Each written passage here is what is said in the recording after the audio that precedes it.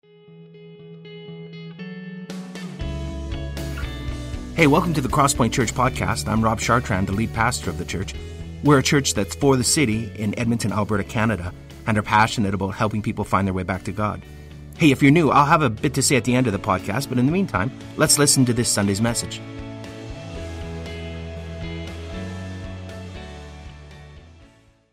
Well, hey, good morning, Crosspoint.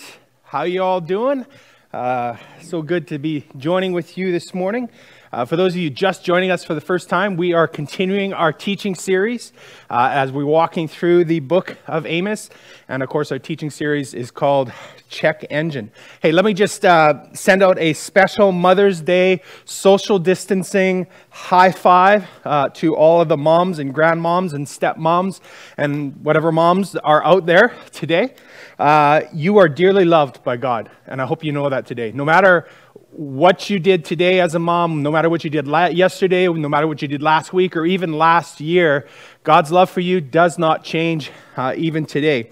And of course, to my mom and my mother-in-law and to Karen, my beloved wife, the best mom ever, happy Mother's Day. High five to you at home. Now, if you've been connecting with Crosspoint for a while, you've been attending for a while, I hope you've picked up on this one fact. We have never, ever in the history of Crosspoint done a Mother's Day sermon or a Father's Day sermon. You know what we do? Typically, whatever series we are in, we just kind of keep on rolling through that series on Mother's Day or Father's Day, and we do not stop. And this is what we are going to be doing this morning. So today, we're going to be exploring what is probably one of Christianity's most offensive doctrines. That's right. What better way to celebrate Mother's Day than to talk about divine judgment? Great topic for today. Aren't you happy you joined with us this morning? High five. High five, moms. Yes.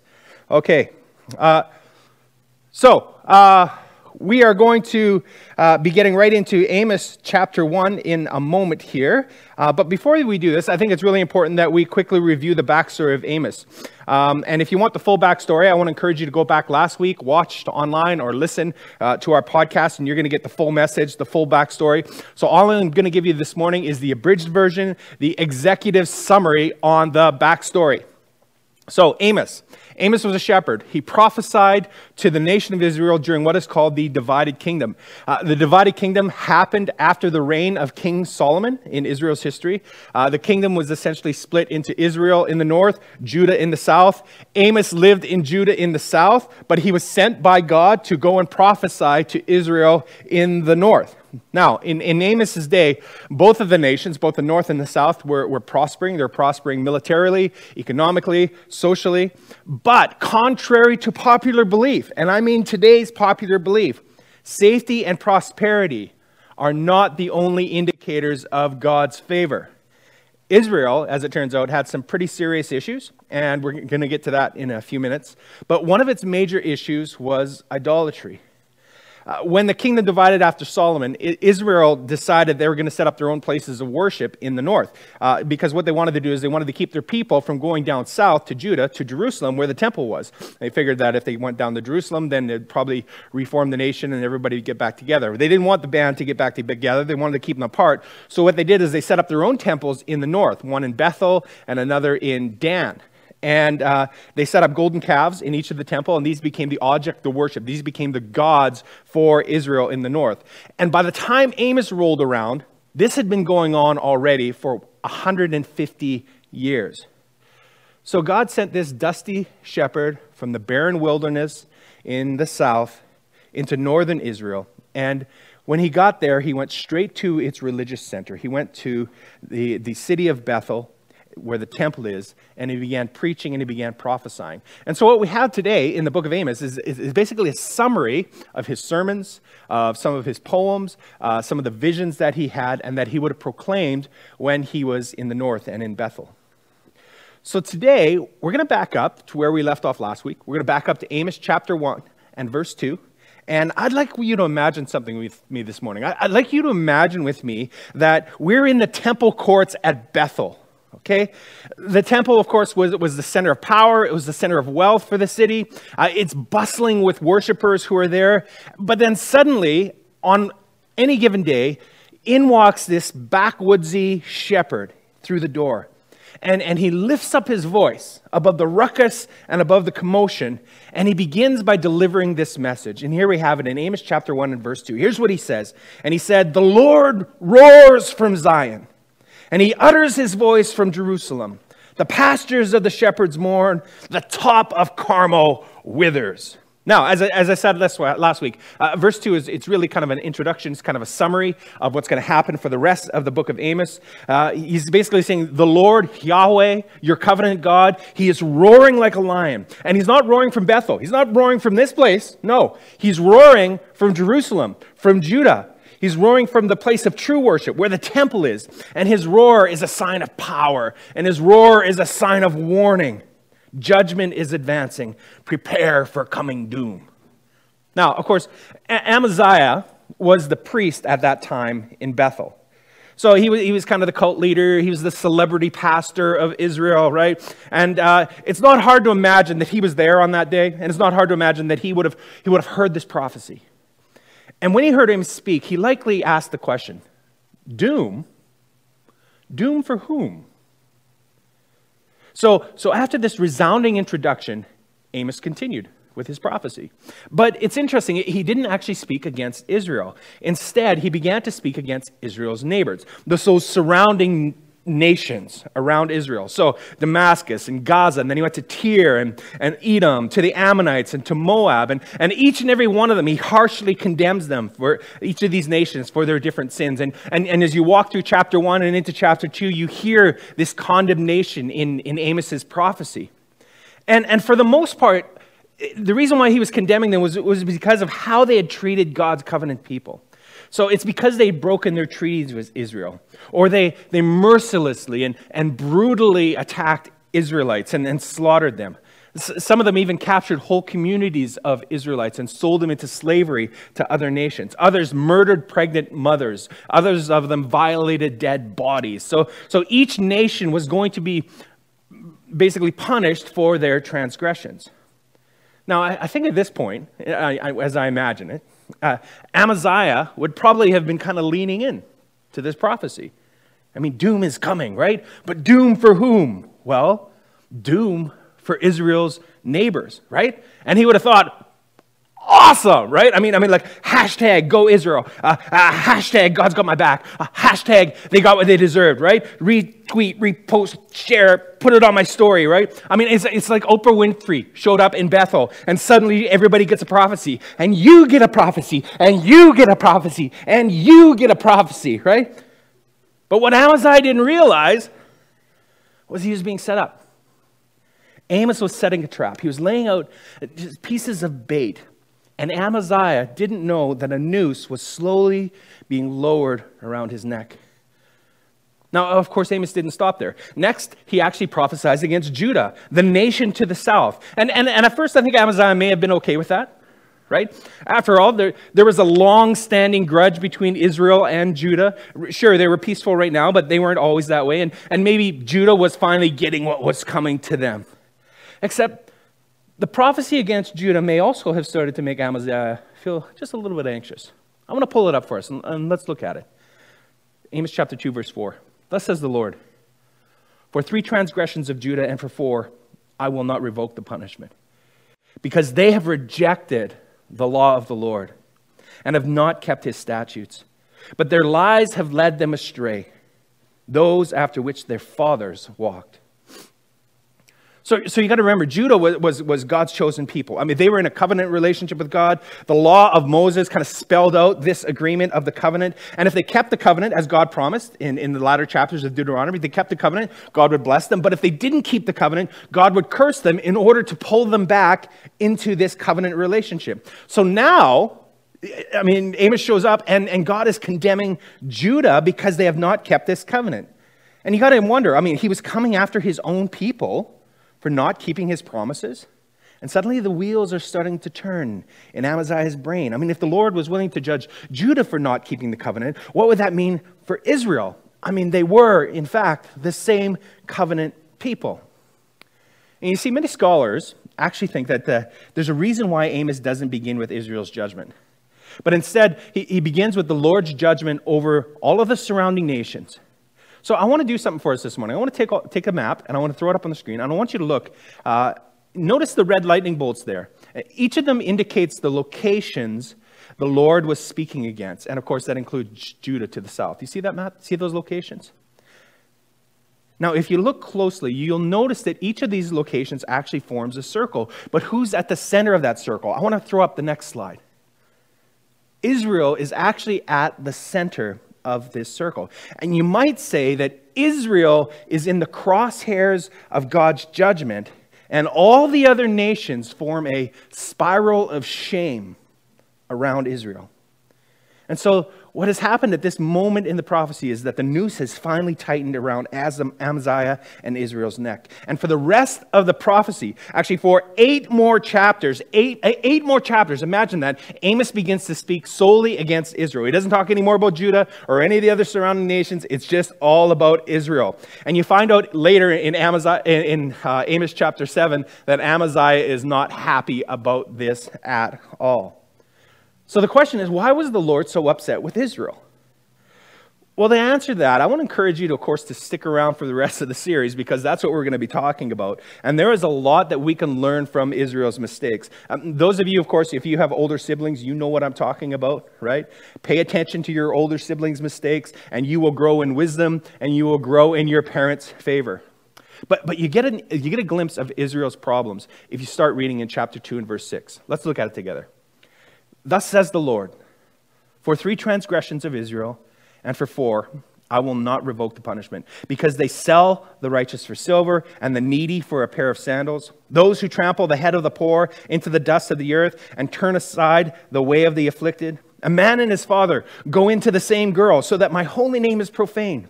They lay themselves beside every altar on garments taken in pledge, and in the house of their God they drink the wine of those who have been fined. So what's going on here? Well, first of all, there's oppression, there's abuse of power, judges are being bribed, the poor are being sold into slavery for minor debts. But not only that, fathers and sons are hooking up with prostitutes in pagan temples. Also, wealthy fat cats are extorting the poor, right? So the rich are getting richer, the poor are getting poorer. They're drinking the poor's wine. They're using their cloaks as pillows as they worship at pagan altars, right? So this is an abuse of power. People are being sold and discarded like commodities. And all of this was a clear violation of God's law. I mean, the law not only condemned idol worship, the law also condemned abuse of the poor. See, the thing about the Torah is the Torah is just not a bunch of rules that are set up, a bunch of moral obligations. The Torah also spelled out how Israel was to create a truly just society. And Israel was breaking all of the Torah's rules. So Israel was essentially crumpling up the law and throwing it away into the blue bin. And at the end of chapter 2, the Lord presents this verdict against the nation of Israel to the north. Here's what he says. Behold, I will press you down in your place, as a cart full of sheaves presses down. Flight shall perish from the swift, and the strong shall not retain his strength, nor shall the mighty save his life. He who handles the bow shall not stand, and he who is swift of foot shall not save himself, nor shall he who rides the horse save his life. And he who is stout of heart among the mighty shall flee away naked in that day, declares the Lord. So the Lord essentially says to Israel, I am going to press you down. I mean, it doesn't matter how strong you are, how fast you are, how tough you are, how courageous you are. I am going to press you down like a cart of grain. In my 20s, I drove truck for a farmer during one grain harvest, just one.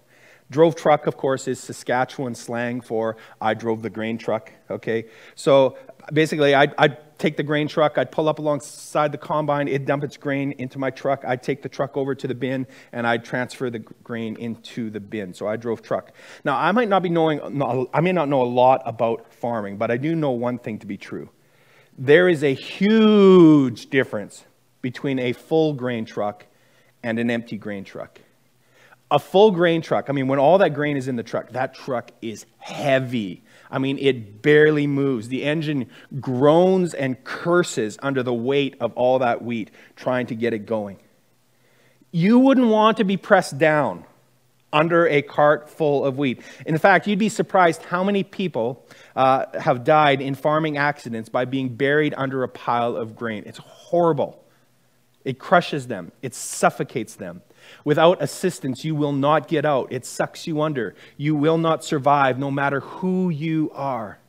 And the Lord says to Israel, behold, I will press you down in your place as a cart full of sheaves presses down. So why was God so hard on Israel? Well, God actually explains this in chapters 2 and chapters 3. I'm just going to pull up some highlights for us today. I'm going to read them for us. Amos chapter 2, verse 9, it says, yet it was I who destroyed the Amorite before them, whose height was like the height of the cedars, and who was as strong as the oaks. I destroyed his fruit above and his roots beneath. Also, it was I who brought you up out of the land of Egypt and led you 40 years in the wilderness to possess the land of the Amorite. And then if you jump forward to Amos chapter 3 and verse 1, here's what it says. Hear this word that the Lord has spoken against you, O people of Israel, against the whole family that I brought up out of the land of Egypt. You only have I known of all the families of the earth. Therefore, I will punish you for all your iniquities.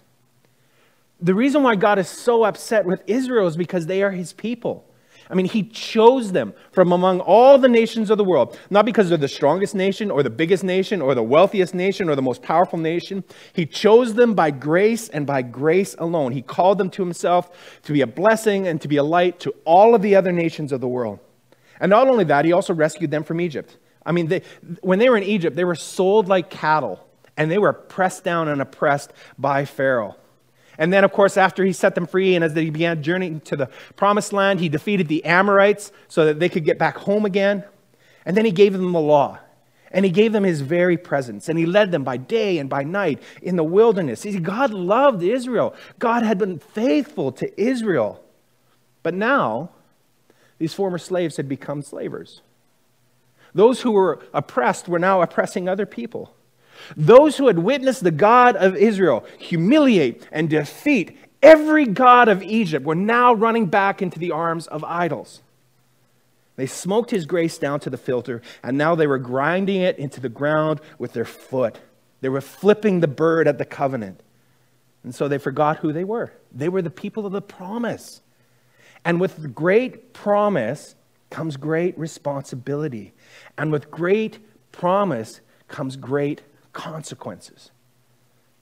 And so now, because of all of this, the Lord had said to them, listen, I'm going to press you down. And how would he do this? Well, 40 years later, after this, the Assyrians would come in from the north.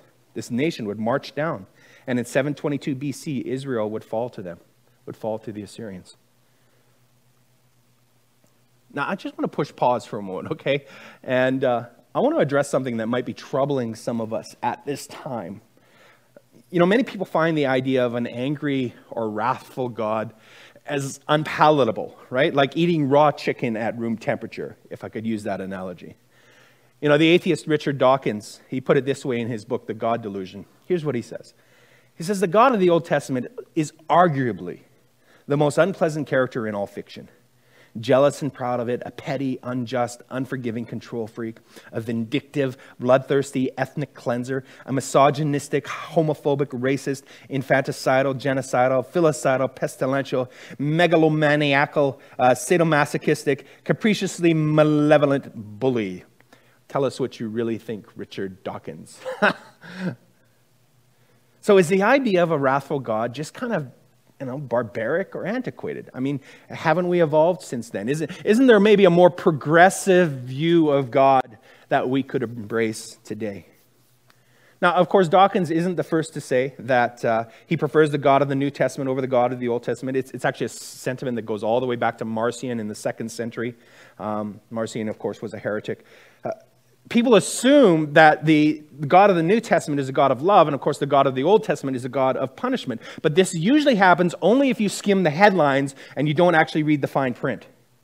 When you actually get into the details and do a deep dive into the text of both the Old Testament and the New Testament, you discover that there is judgment in the New Testament and there is grace in the Old Testament.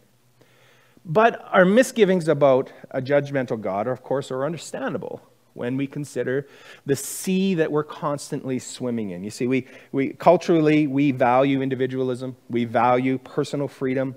We're taught that we can believe whatever we want to believe, and people should be able to do whatever they want to do, so long as it's not hurting somebody else.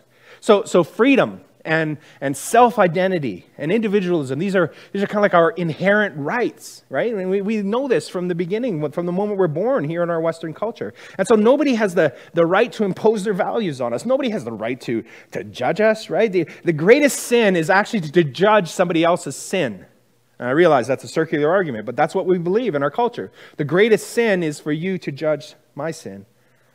And so if we say that there is an all-powerful moral being who has hardwired objective morality into the very fabric of the universe, and he's going to hold us accountable for that, well, that's a little bit hard for us to take. I mean, we don't want something or someone outside of ourselves imposing their moral standard on us. Instead, we want our moral standard to come from within us, by our choice, and whatever decisions we happen to make. So let me ask you a question this morning. Would you want a world without justice? A world where people pimp out children and get away with it? Would you want a world where your neighbor can just walk into your house, drink milk from your fridge, kick your dog, and urinate on your sofa? Would you want a world like that? No, I think most of us would agree that we need justice in our world, at least some form, some semblance of justice, based on some sort of moral standard or ethical standard. So maybe, just maybe, our problem isn't so much with justice. Maybe it has something to do with who gets to distribute the justice. And not only that, but how justice actually gets distributed. But what the Bible clearly teaches is that the Lord of the universe is the final arbiter of justice. He is completely good, he is completely moral, he is completely holy and just, he is completely loving. And he is all-knowing, he knows all things, he sees all things. Nothing escapes his eye. He can't be bribed, he cannot be bought, and one day this God will judge all the nations, and he will judge all the people with complete fairness and with complete equity. And that's the kind of judge who he is. Now here's something else for us to consider this morning. Are love and justice really at odds? Okay? In other words, can a loving God actually be angry or wrathful? Now I think the straightforward answer is just simply this, is that all loving persons are sometimes filled with wrath. And this is not despite their love, this is actually because of their love. I mean, if your spouse cheats on you, what are you doing? You're filled with wrath, right? Not because you don't love them, but actually because you do love them. Or when a family member ruins their life through foolish or reckless choices again and again, you get angry. You get angry because you love this person, and you probably wouldn't have the same reaction with just some random person. You have that reaction with the person that you love. See, anger isn't the opposite of love. Hate is the opposite of love. And the worst form of hate is indifference, not anger. If God was truly hateful, you know what God would do? He would ignore us. He wouldn't care. But because God does care, he does get angry at sin within us. So God's judgment, when you think about it, it's not actually antithetical to his love. Rather, God's judgment flows from his love. And you see this in God's relationship with Israel. God wasn't sitting back. He wasn't waiting for Israel to screw up, to make one tiny mistake so that he could pounce on them and then suddenly crush them, okay? He wasn't doing that. Instead, he continued to warn Israel. He kept trying to get their attention, kept trying to woo them back into the covenant relationship. And you see this played out. If you fast forward to chapter 4 of Amos, it talks about this. God sent them a famine. They did not return to him. He sent them a drought. They would not return to him. He sent them locusts and disease and war, yet they would not return back to their God. And each of these was just a loving, gracious reminder of their covenant. Each of them was this appeal for them to return to him, to come back to him, but still they would not listen, and still they would not return. And the prophecy of Amos, it needs to be understood as actually an act of grace. The Lord was giving Israel yet another chance. It was a warning. And this wasn't the last word. What was going to happen with the Assyrians was not inevitable. If Israel would choose to turn back to God, this was a conditional prophecy. If they were to turn back to God, the problem of the Assyrians would not happen. Israel could still have one more chance. And so what Amos teaches us and what Amos shows us is God is just. He is the just judge. But God is also merciful and gracious and loving. Now, thankfully, Amos is not the final word on God's judgment. And I want to ask the question then, what can we learn from what we've talked about in Amos today? I think there are two lessons for us. And the first one is this. He is still the judge. You know, because the Lord is good and just, he must confront evil among Israel and the nations.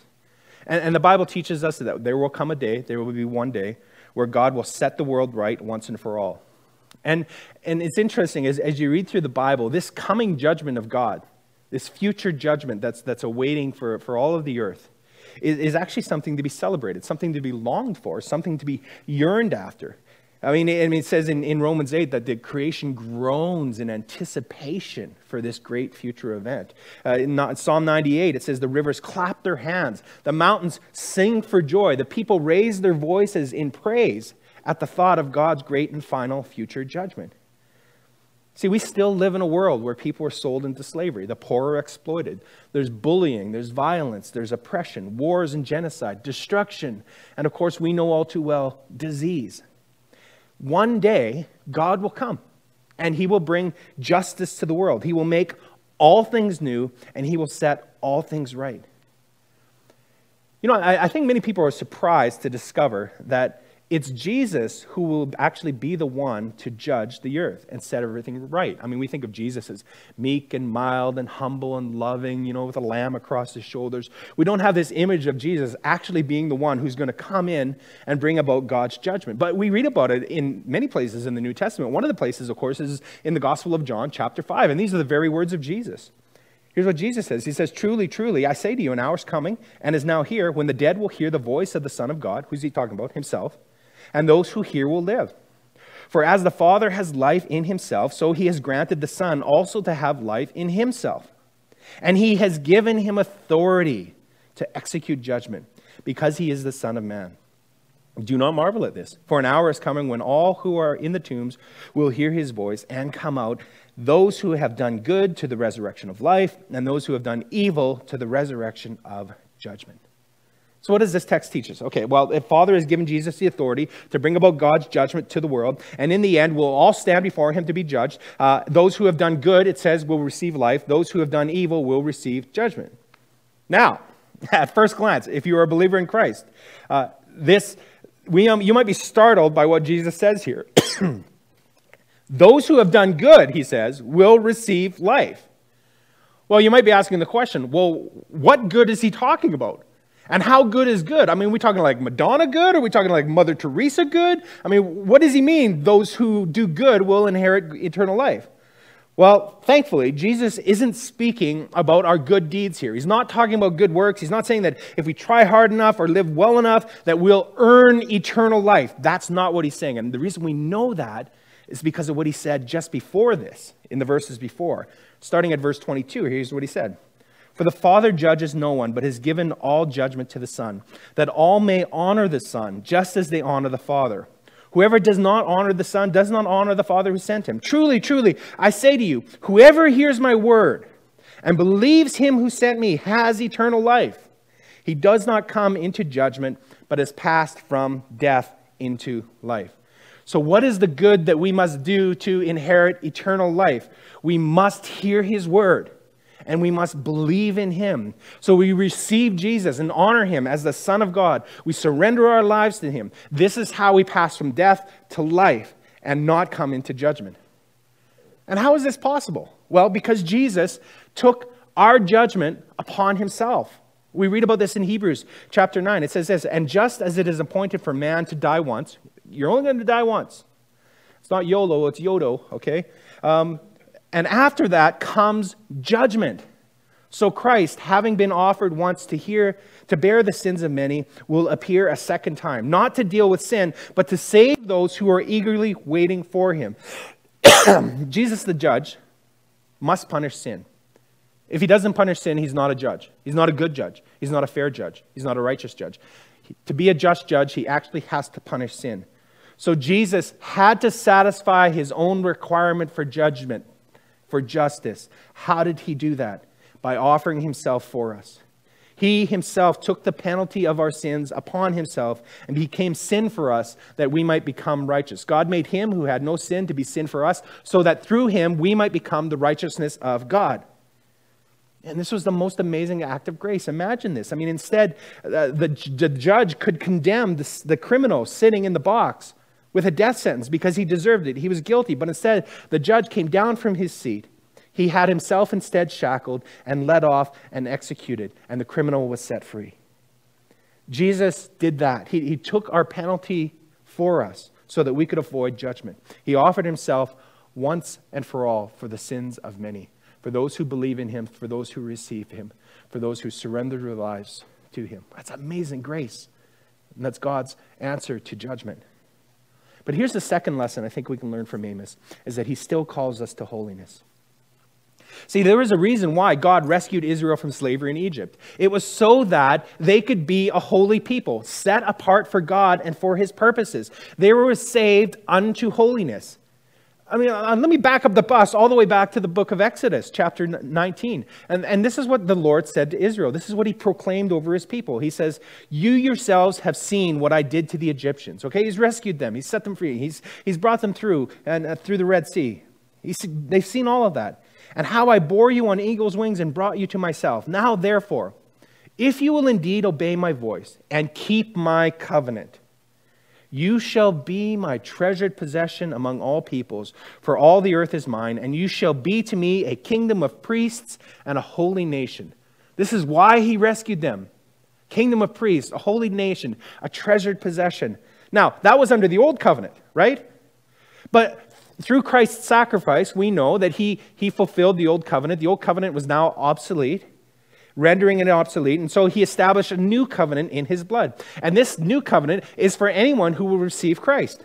And under this new covenant, he sets us free from the penalty of sin. He sets us free from the power of sin.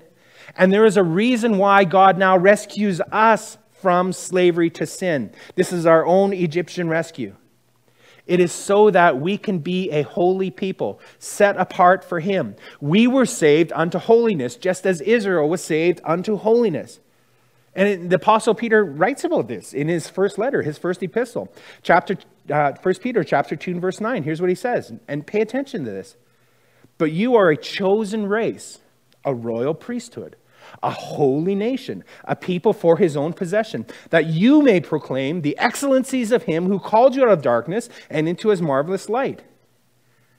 God set us free so that we would be a holy people. The Lord still insists on holiness. The Lord still calls us to holiness. Did you notice what Peter said and how much it resembled what the Lord had said in the book of Exodus? See, sometimes we think that holiness isn't that important now because we have grace. So if we mess up in sin, right, we can always just fall back on grace. Grace is like a parachute, or it's like a crash mat, to keep us from taking holiness too seriously. The Apostle Paul addressed this letter addressed this issue in his letter to the Romans. Romans chapter 6. Here's what he said. He says, what shall we say then? Are we to continue in sin that grace may abound? By no means. How can we who died to sin still live in it? See, here's the thing about grace. Grace was never meant to be a get-out-of-jail-free card for those of you who play Monopoly, right? It was never meant to help us outmaneuver God to somehow get around our need for holiness. A buddy of mine from Bible college used to call this greasy grace. The Apostle Paul, the point Paul's point is that grace not only pays for our sin, but grace actually frees us from sin's power. And God gives us his Holy Spirit so that we can live holy lives. That's why he's called the Holy Spirit, or the Spirit of holiness. His work in our lives makes us holy. And so when I think about this, when I think about Amos, and I think about the church, and I think about my own life, I'm forced to ask some questions. And I hope you'll consider these questions this morning as well. Is holiness something we long for? Is holiness something we pursue? And is holiness something we're known for?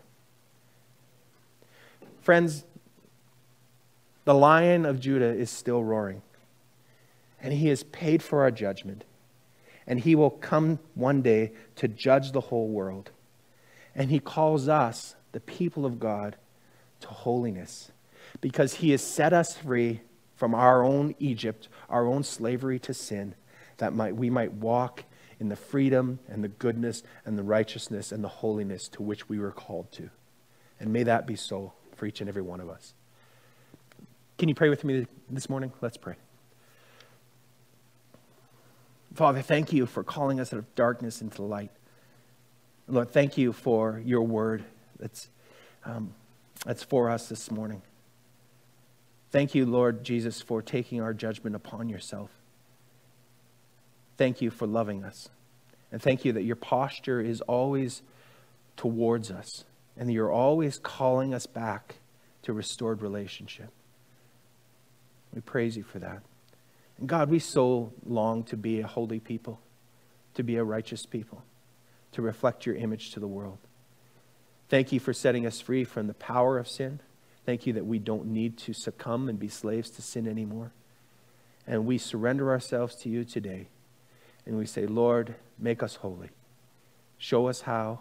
Give us the power to do it and the will to do it. And we will walk in it. We give you thanks now in Jesus' name. Amen. Amen.